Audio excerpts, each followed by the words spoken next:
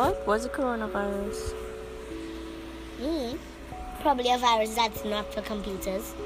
Because obviously, viruses live in computers, not in life. But this virus does. Apparently, it's a deadly virus. What does it do? It can get you sick and it's a deadly virus. That's all I got.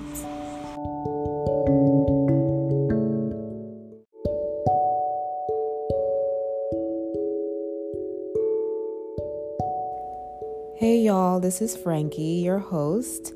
Welcome back to my podcast. Thank you so much for joining me tonight. So I really did not want to talk about COVID-19, y'all. I am a nurse in the emergency room, a very large, very busy emergency room in New York City, and sometimes my entire patient load is COVID-19. And, I leave work and then I come home and then I go on social media or interact with friends and family, and again, it's COVID-19. So it's just in my face all the time.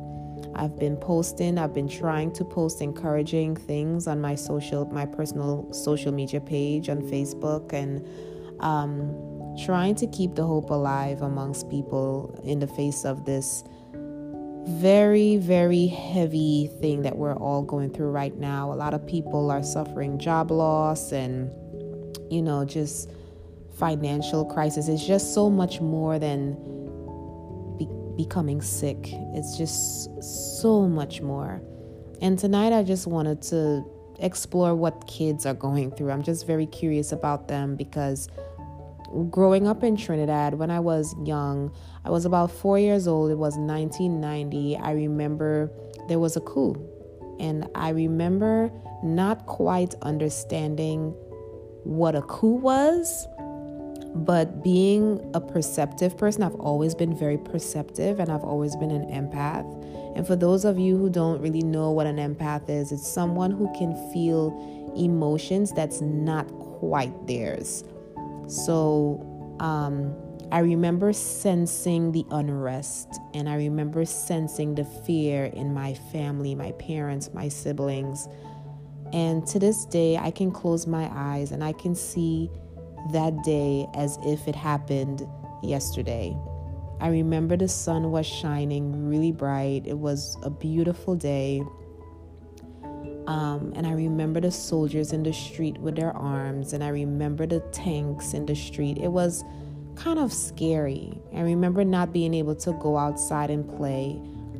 And I remember feeling a sense of fear, and like I said, unrest in the air. And uncertainty, and no one stopped to talk to me about what was going on. But I just observed all these things, and that memory and those feelings are forever etched in my mind. So I'm just really curious about what the kids are going through right now. I know it's not a coup. I know it's not the same thing, but it's similar in that people are going through a lot of unrest and a lot of fear and a lot of uncertainty, and it's just a really trying time. So I'm just really curious about what they're going through, and just wanted to pick their brains and have a conversation with them to see what's going through their minds. So thanks for joining me on this in this conversation with the kids tonight.